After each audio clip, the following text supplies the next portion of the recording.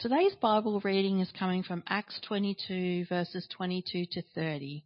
It's titled, Paul the Roman Citizen. The crowd listened to Paul until he said this. Then they raised their voices and shouted, "Rid the earth of him. He's not fit to live." As they were shouting and throwing off their cloaks and flinging dust into the air, the commander ordered that Paul be taken into the barracks. He directed that he be flogged and interrogated in order to find out why the people were shouting at him like this. As they stretched him out to flog him, Paul said to the centurion standing there, "Is it legal for you to flog a Roman citizen who hasn't even been found guilty?" When the centurion heard this, he went to the commander and reported it. "What are you going to do?" he asked. "This man is a Roman citizen." The commander went to Paul and asked, "Tell me, are you a Roman citizen?" "Yes, I am," he answered. Then the commander said, "I have to pay a lot of money for my citizenship, but I was born a citizen," Paul replied. Those who were about to interrogate him withdrew immediately. The commander himself was alarmed when he realized that he had put Paul, a Roman citizen, in chains. The commander went to find out exactly why Paul was being accused by the Jews. So the next day he released him and ordered the chief priests and all the members of the Sanhedrin to assemble. Then he brought Paul and had him stand before them. This is the word of the Lord.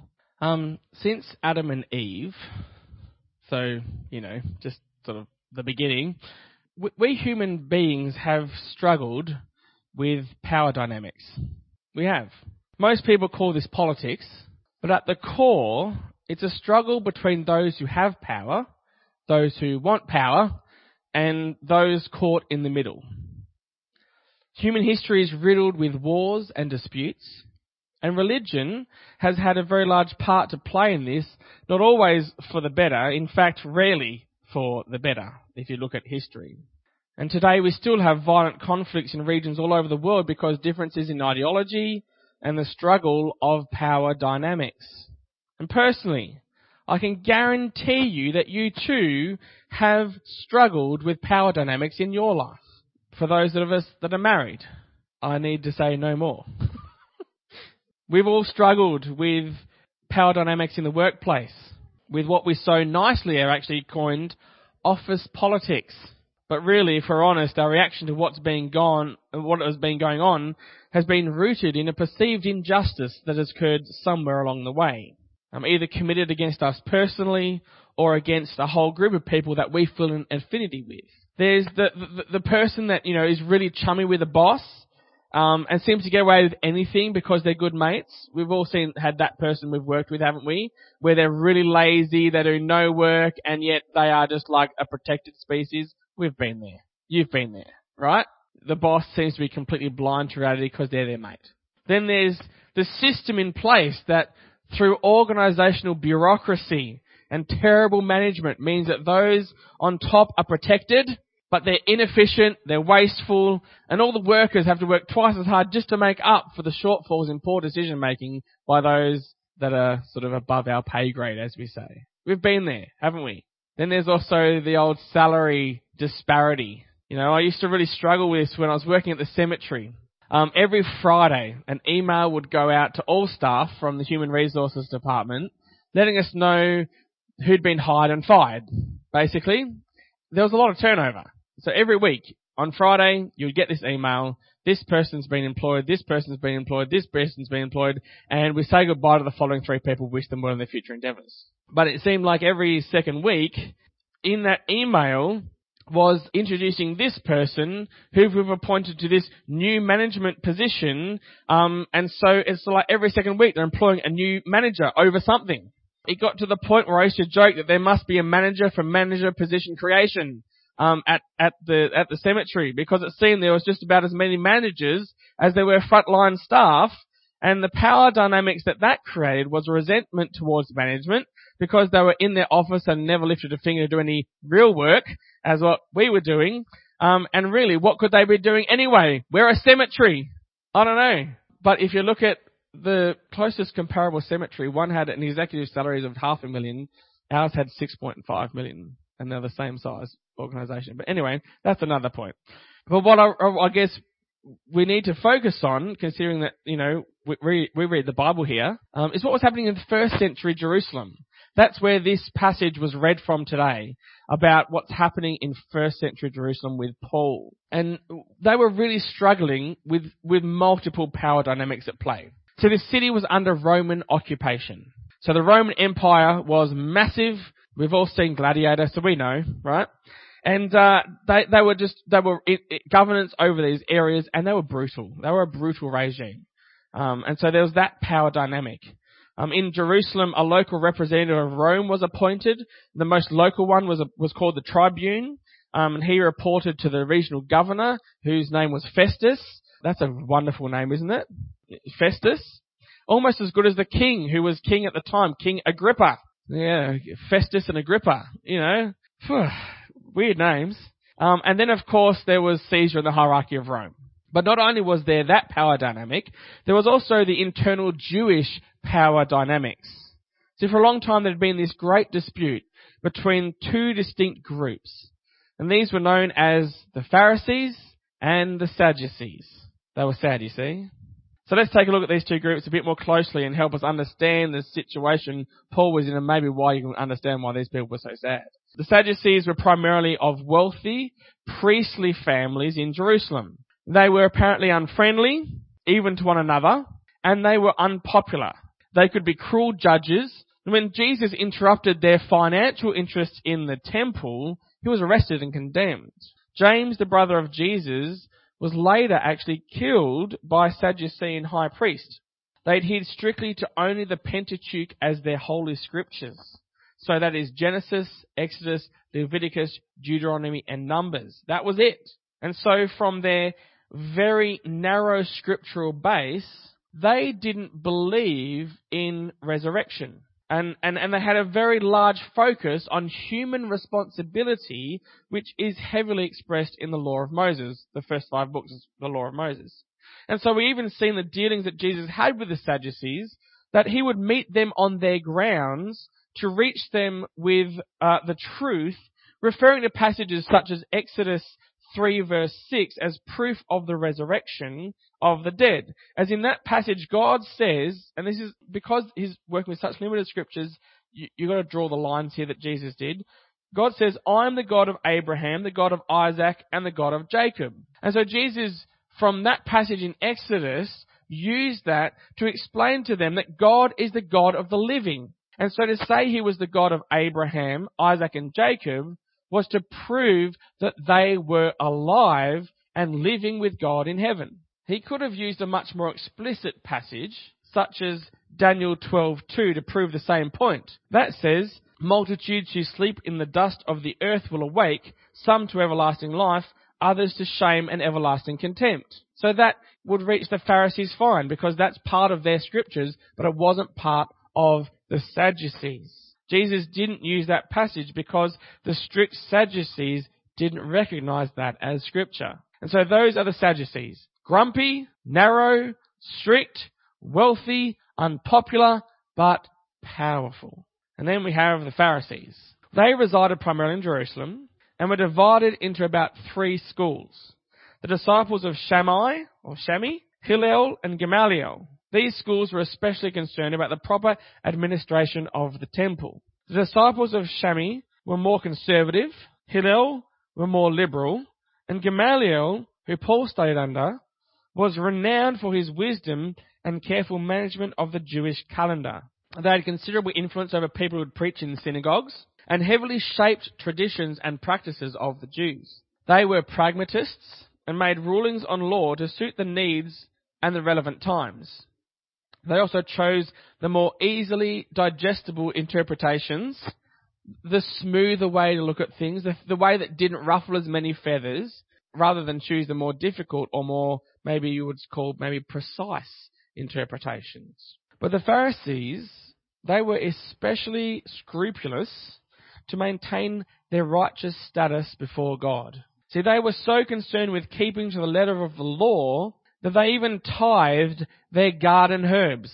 They fasted twice a week when their requirement was only periodically, and they maintained purity laws so stringently that they would even strain out a gnat from a cup and avoided sharing a meal table with those they determined as sinners, as people who habitually broke the law. The Pharisees took their personal relationship with God very seriously, in part because they believed that the resurrection from the dead was a reward for living a righteous life. So if that was the reward of living a righteous life, then it could be taken away if they didn't live a righteous life. And so they were so preoccupied with going above and beyond the law that they were in utter slavery to their own customs and laws, and what overtook them was pride in their utter total obedience to the law. So these were the two main groups involved in the internal power dynamics in Jerusalem. They both thought that they were better than the other group. They both thought that they were right and that they each had the correct interpretation of their scriptures. The Sadducees were better because they were pure to the Pentateuch. The Pharisees were better because they observed the law so strictly that their righteousness by the law was unquestionable. And these two groups had come together in agreement on one thing: Paul was to be condemned. They agreed on that. Great. Yep. We're all focusing our anger on Paul. That's where we left off last week. Paul had given his testimony before the crowd, whose response was to kill him. The tribune brought Paul into the relative safety of the barracks to examine him by flogging. I'm sure they'd get answers out if he flogged him, right? But it's at this moment that Paul reveals that he is a citizen of Rome. And he knew that it was against the law to flog a Roman citizen without a hearing or a formal sentence. And so the officers who did this would face serious charges. And so the tribune inquired as to his citizenship, trying to get more information, and says, I got my citizenship at great cost, great personal cost. Paul, however, he inherited his from birth, which was especially prestigious. Talk about power dynamics. What's going on in this barracks right now? Paul has just completely turned them on his head because he'd been bound by order of the tribune unlawfully because he's a Roman citizen. And so now the tribune is scared that Paul is going to have him see consequence for his actions. And so Paul, yes, he's a prisoner in that barracks, but who has the power now? He's used those power dynamics to his advantage. He's turned them on the head. But the tribune, he still needs answers. He still needs to get to the bottom of what's going on. And so he assembles the chief priest and the council to bring Paul before them and speak. So if you'd like to read for me, Acts chapter 23, verses 1 through 5, they're on the screen. So Paul says here that he has a clear conscience before God. Well, that offends God's high priest. And so God's high priest orders Paul be slapped. And so Paul then rebukes Ananias.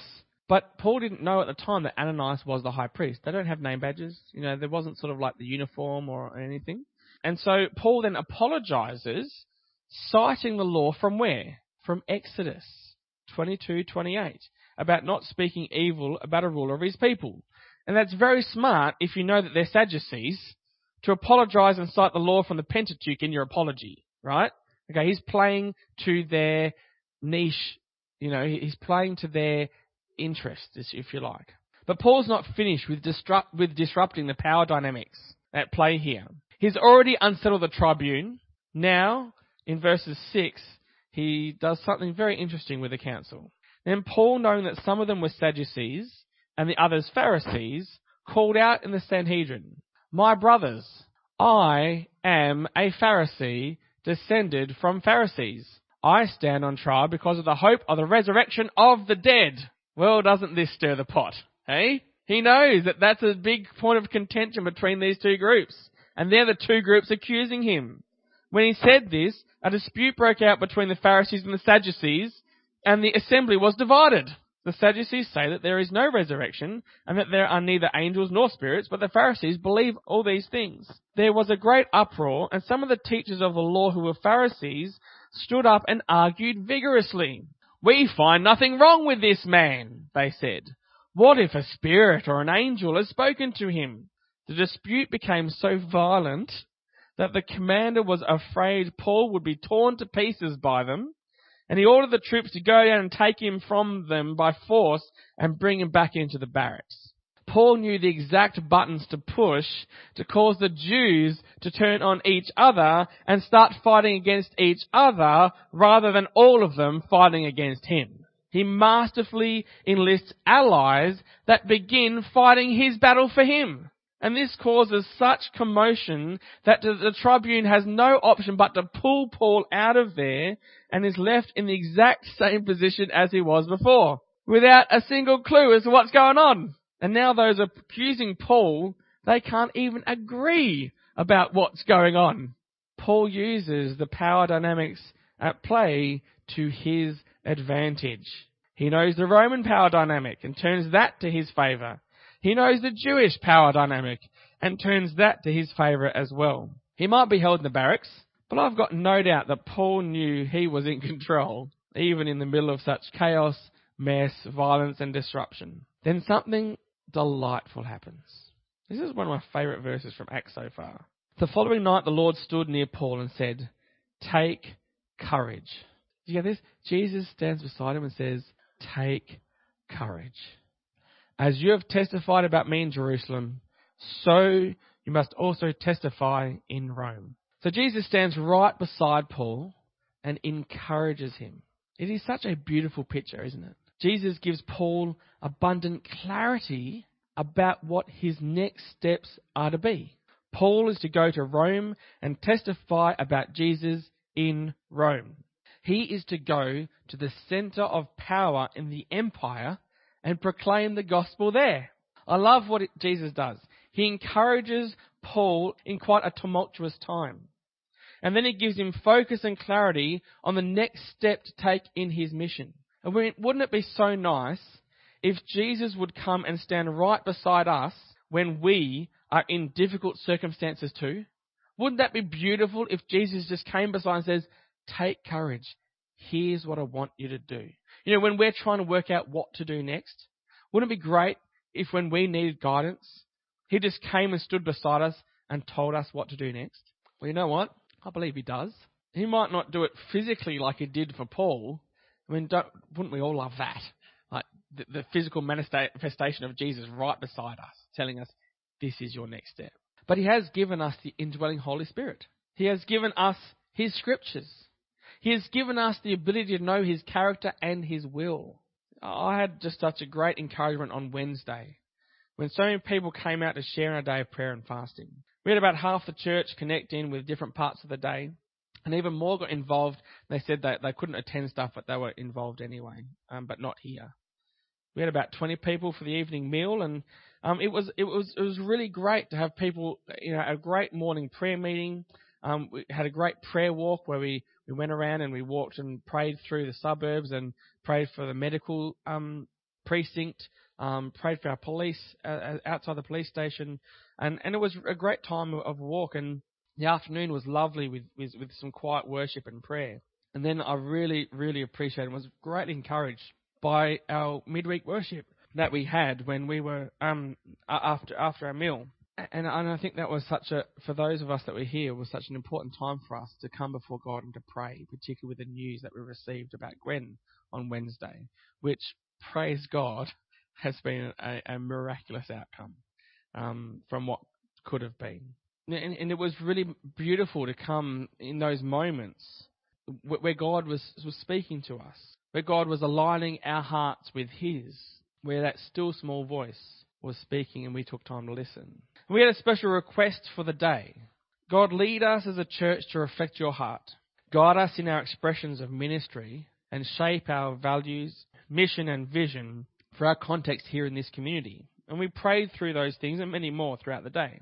We praised God for his faithfulness, for his love, and for his mercy, for his grace. We worshipped him for his steadfast love. And I'm not sure, but for those that were in part of the day, I hope you're as encouraged as I was throughout those moments.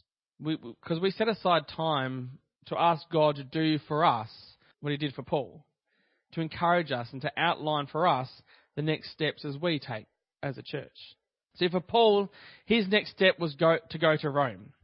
And he's able to use the power dynamics at play to orchestrate this outcome. And these power dynamics continue through the rest of chapter 23 as the Jews plotted to kill Paul. But hearing of this, the tribune sends Paul to Felix, the governor in Caesarea, under the protection of 200 soldiers, 70 horsemen, and 200 spearmen. So Paul's life is protected by the Roman occupation, by nearly 500 soldiers who surround him and take him to the governor. I think that's pretty amazing, that there's an assassination attempt or plot that the governor hears about. And so chooses to protect this man's life. He could have just went, if he gets assassinated, whatever. I don't really care for him. But no, God's protection was there. He was to go to Rome. Paul is heard by Felix, who is familiar with Christianity and whose wife is Jewish. And he hears the accusation and Paul's defense in chapter 24 of Acts. Felix delays any pronouncement and he keeps Paul in custody with some liberty and the ability for his friends to attend to his needs. Felix then summoned Paul to speak with him regularly. And Paul takes this opportunity to share with the governor about faith in Jesus Christ. Felix wasn't, however, too impressed with the concept of the coming judgment, which would be for how you live. As a governor, he didn't really care much to hear about that side of things, but continued to talk with Paul often, hoping to get a bribe from Paul during this time as well. Always, above board, isn't he? Local governors. Felix seems to recognize Paul's innocence, but was more concerned with currying favour with his constituents, the local Jewish population, than administering justice. And so Paul is kept in prison for a further 2 years. He is succeeded by Porcius Festus. That's a really good name, isn't it? Who wanted to also win favour with the Jews, and so agrees to try Paul in Jerusalem. But knowing that the Jews would kill him, Paul invokes his citizen's right of appeal for a trial before the emperor. Paul had not forgotten that his path was to lead to Rome. And so he uses his opportunities to share the gospel with the kings, the leaders, and the rulers of that region throughout all of this time, for years. In chapter 25, Festus seeks counsel from the Jewish king Agrippa and his wife Bernice, who are visiting. Festus lays out for them the problem he has. There is nothing under Roman law that Paul is being called to account on. They are simply disputes of Jewish doctrine and about Jesus. Festus, finding nothing to charge Paul with, is trying to work out what to write to Caesar about him, because it would be improper to send a prisoner to Caesar without indicating the charges against him. And I'm going to leave it there today, because I want us to see that even though Paul is in custody, even though his path seems uncertain, he still uses the power dynamics at play around him to advance the cause of Christ, to share the gospel, and to testify about Jesus Christ, and to follow the path that God has set before him. In our lives, we live amongst many different power dynamics.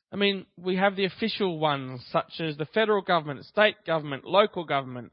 Then we also have our workplaces, our unique neighbourhoods, our schools, our family, all of these different power dynamics. And they can so easily distract us and take up our time and energy. But through all of these, we have the opportunity to testify about Jesus, to be salt and to be light, to be his hands and his feet, to share the gospel and to use the power, and to use those power dynamics to our advantage to further the cause of Christ, just like Paul. In your workplace, you can rise above the politics and be a shining example as you honour Jesus in the way you conduct yourself and do your work. You can be the voice of reason and reconciliation with your friends, family, and colleagues as you deal with the shifting power dynamics around you and bring the hope of the gospel into those circumstances. The greatest gift, I believe, that Jesus gave Paul was hope. There was a plan and purpose in place throughout all of this. Paul was given a calm assurance by the Lord that he was going to get to Rome. He was going to be able to testify about him there too. And we're going to see next week the amazing provision of the Lord through this journey of Paul to Rome. He had hope in his circumstances that God had it all under control. He had hope in the gospel to change the lives of those around him. And I reckon in the back of his mind, he was even going to be able to win Caesar with the gospel. I mean, he was destined to be presented before the emperor to be heard and to plead his case, which it seems is all about Jesus anyway. What a great opportunity to bring the hope of the gospel to the entire empire if he was able to reach Caesar. And I believe that's the kind of challenge we have. That's our challenge. To use the power dynamics at play around us to share the hope of the gospel.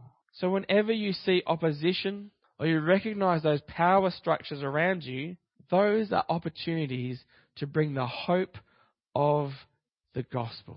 So whether you are in your family dealing with power dynamics, struggling with issues there, with relationships, you can use those to bring the hope of the gospel. When you're at work and you're interacting with government agencies and bureaucracy and you're struggling with what's going on, you can bring the hope of the gospel. In our everyday lives, we have opportunities that are presented to us to bring hope. And there's no greater hope than that is found in Jesus Christ. And so I want to encourage us today to be people who bring hope. You know, I think so many people struggle in our world with this overwhelming sense of hopelessness. I've got a friend from Tassie who I get frustrated by her posts on Facebook.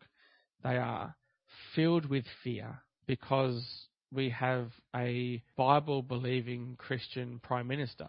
And she's fearful for what the world will become under Scott Morrison. But isn't that a terrible way to live your life, in fear because of a person that God has appointed in power over you? I find that very sad. And I find that a moment very confronting every time, because whenever I see anything there, I feel sorry for her that she's living in such a destitute existence where she is in so much fear over the world being created around her by a Christian Prime Minister. Whereas I really believe that one of the things Scott Morrison is going to do for our nation as a Christian Prime Minister is he's going to bring some hope. Because if he's faithful to his calling as a follower of Jesus Christ, that's what he's going to do.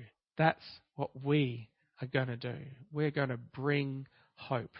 The hope that is in the gospel. So take those opportunities. You know, when you're struggling, when you're dealing with and when, you know, if you ever find yourself whinging or complaining about something, there's a power dynamic at play right there. There is something that you've latched onto that you've found something that it has just pushed your buttons. Maybe use that as a trigger to instead bring hope. Bring the hope of the gospel. Let me pray for you. Heavenly Father, we thank you that indeed, as image bearers of the King, Lord, we have been tasked with the role of bringing hope, the hope of the gospel, to the circumstances we find ourselves in. Lord, I pray that we would use the power dynamics around us that we are living in all the time, to use them for our favour and to use them for your good and to use them to bring hope. So Lord, I pray that as we leave this place today, we would be people who leave full of the hope that we have in the calm assurance that, Lord, you are our Lord and Saviour. That, Lord, you indeed did die on that cross to set us free from the penalty of sin. That, Lord, we have believed in faith and we are set free by that. We are set free to bring hope. And so, Lord, I pray this into each person here, that we would be people who bring hope to all circumstances in our lives. That, Lord, we live in the freedom of the gospel. And, Lord, that we would share the hope we have with others. We pray this in the name of the Lord Jesus. Amen.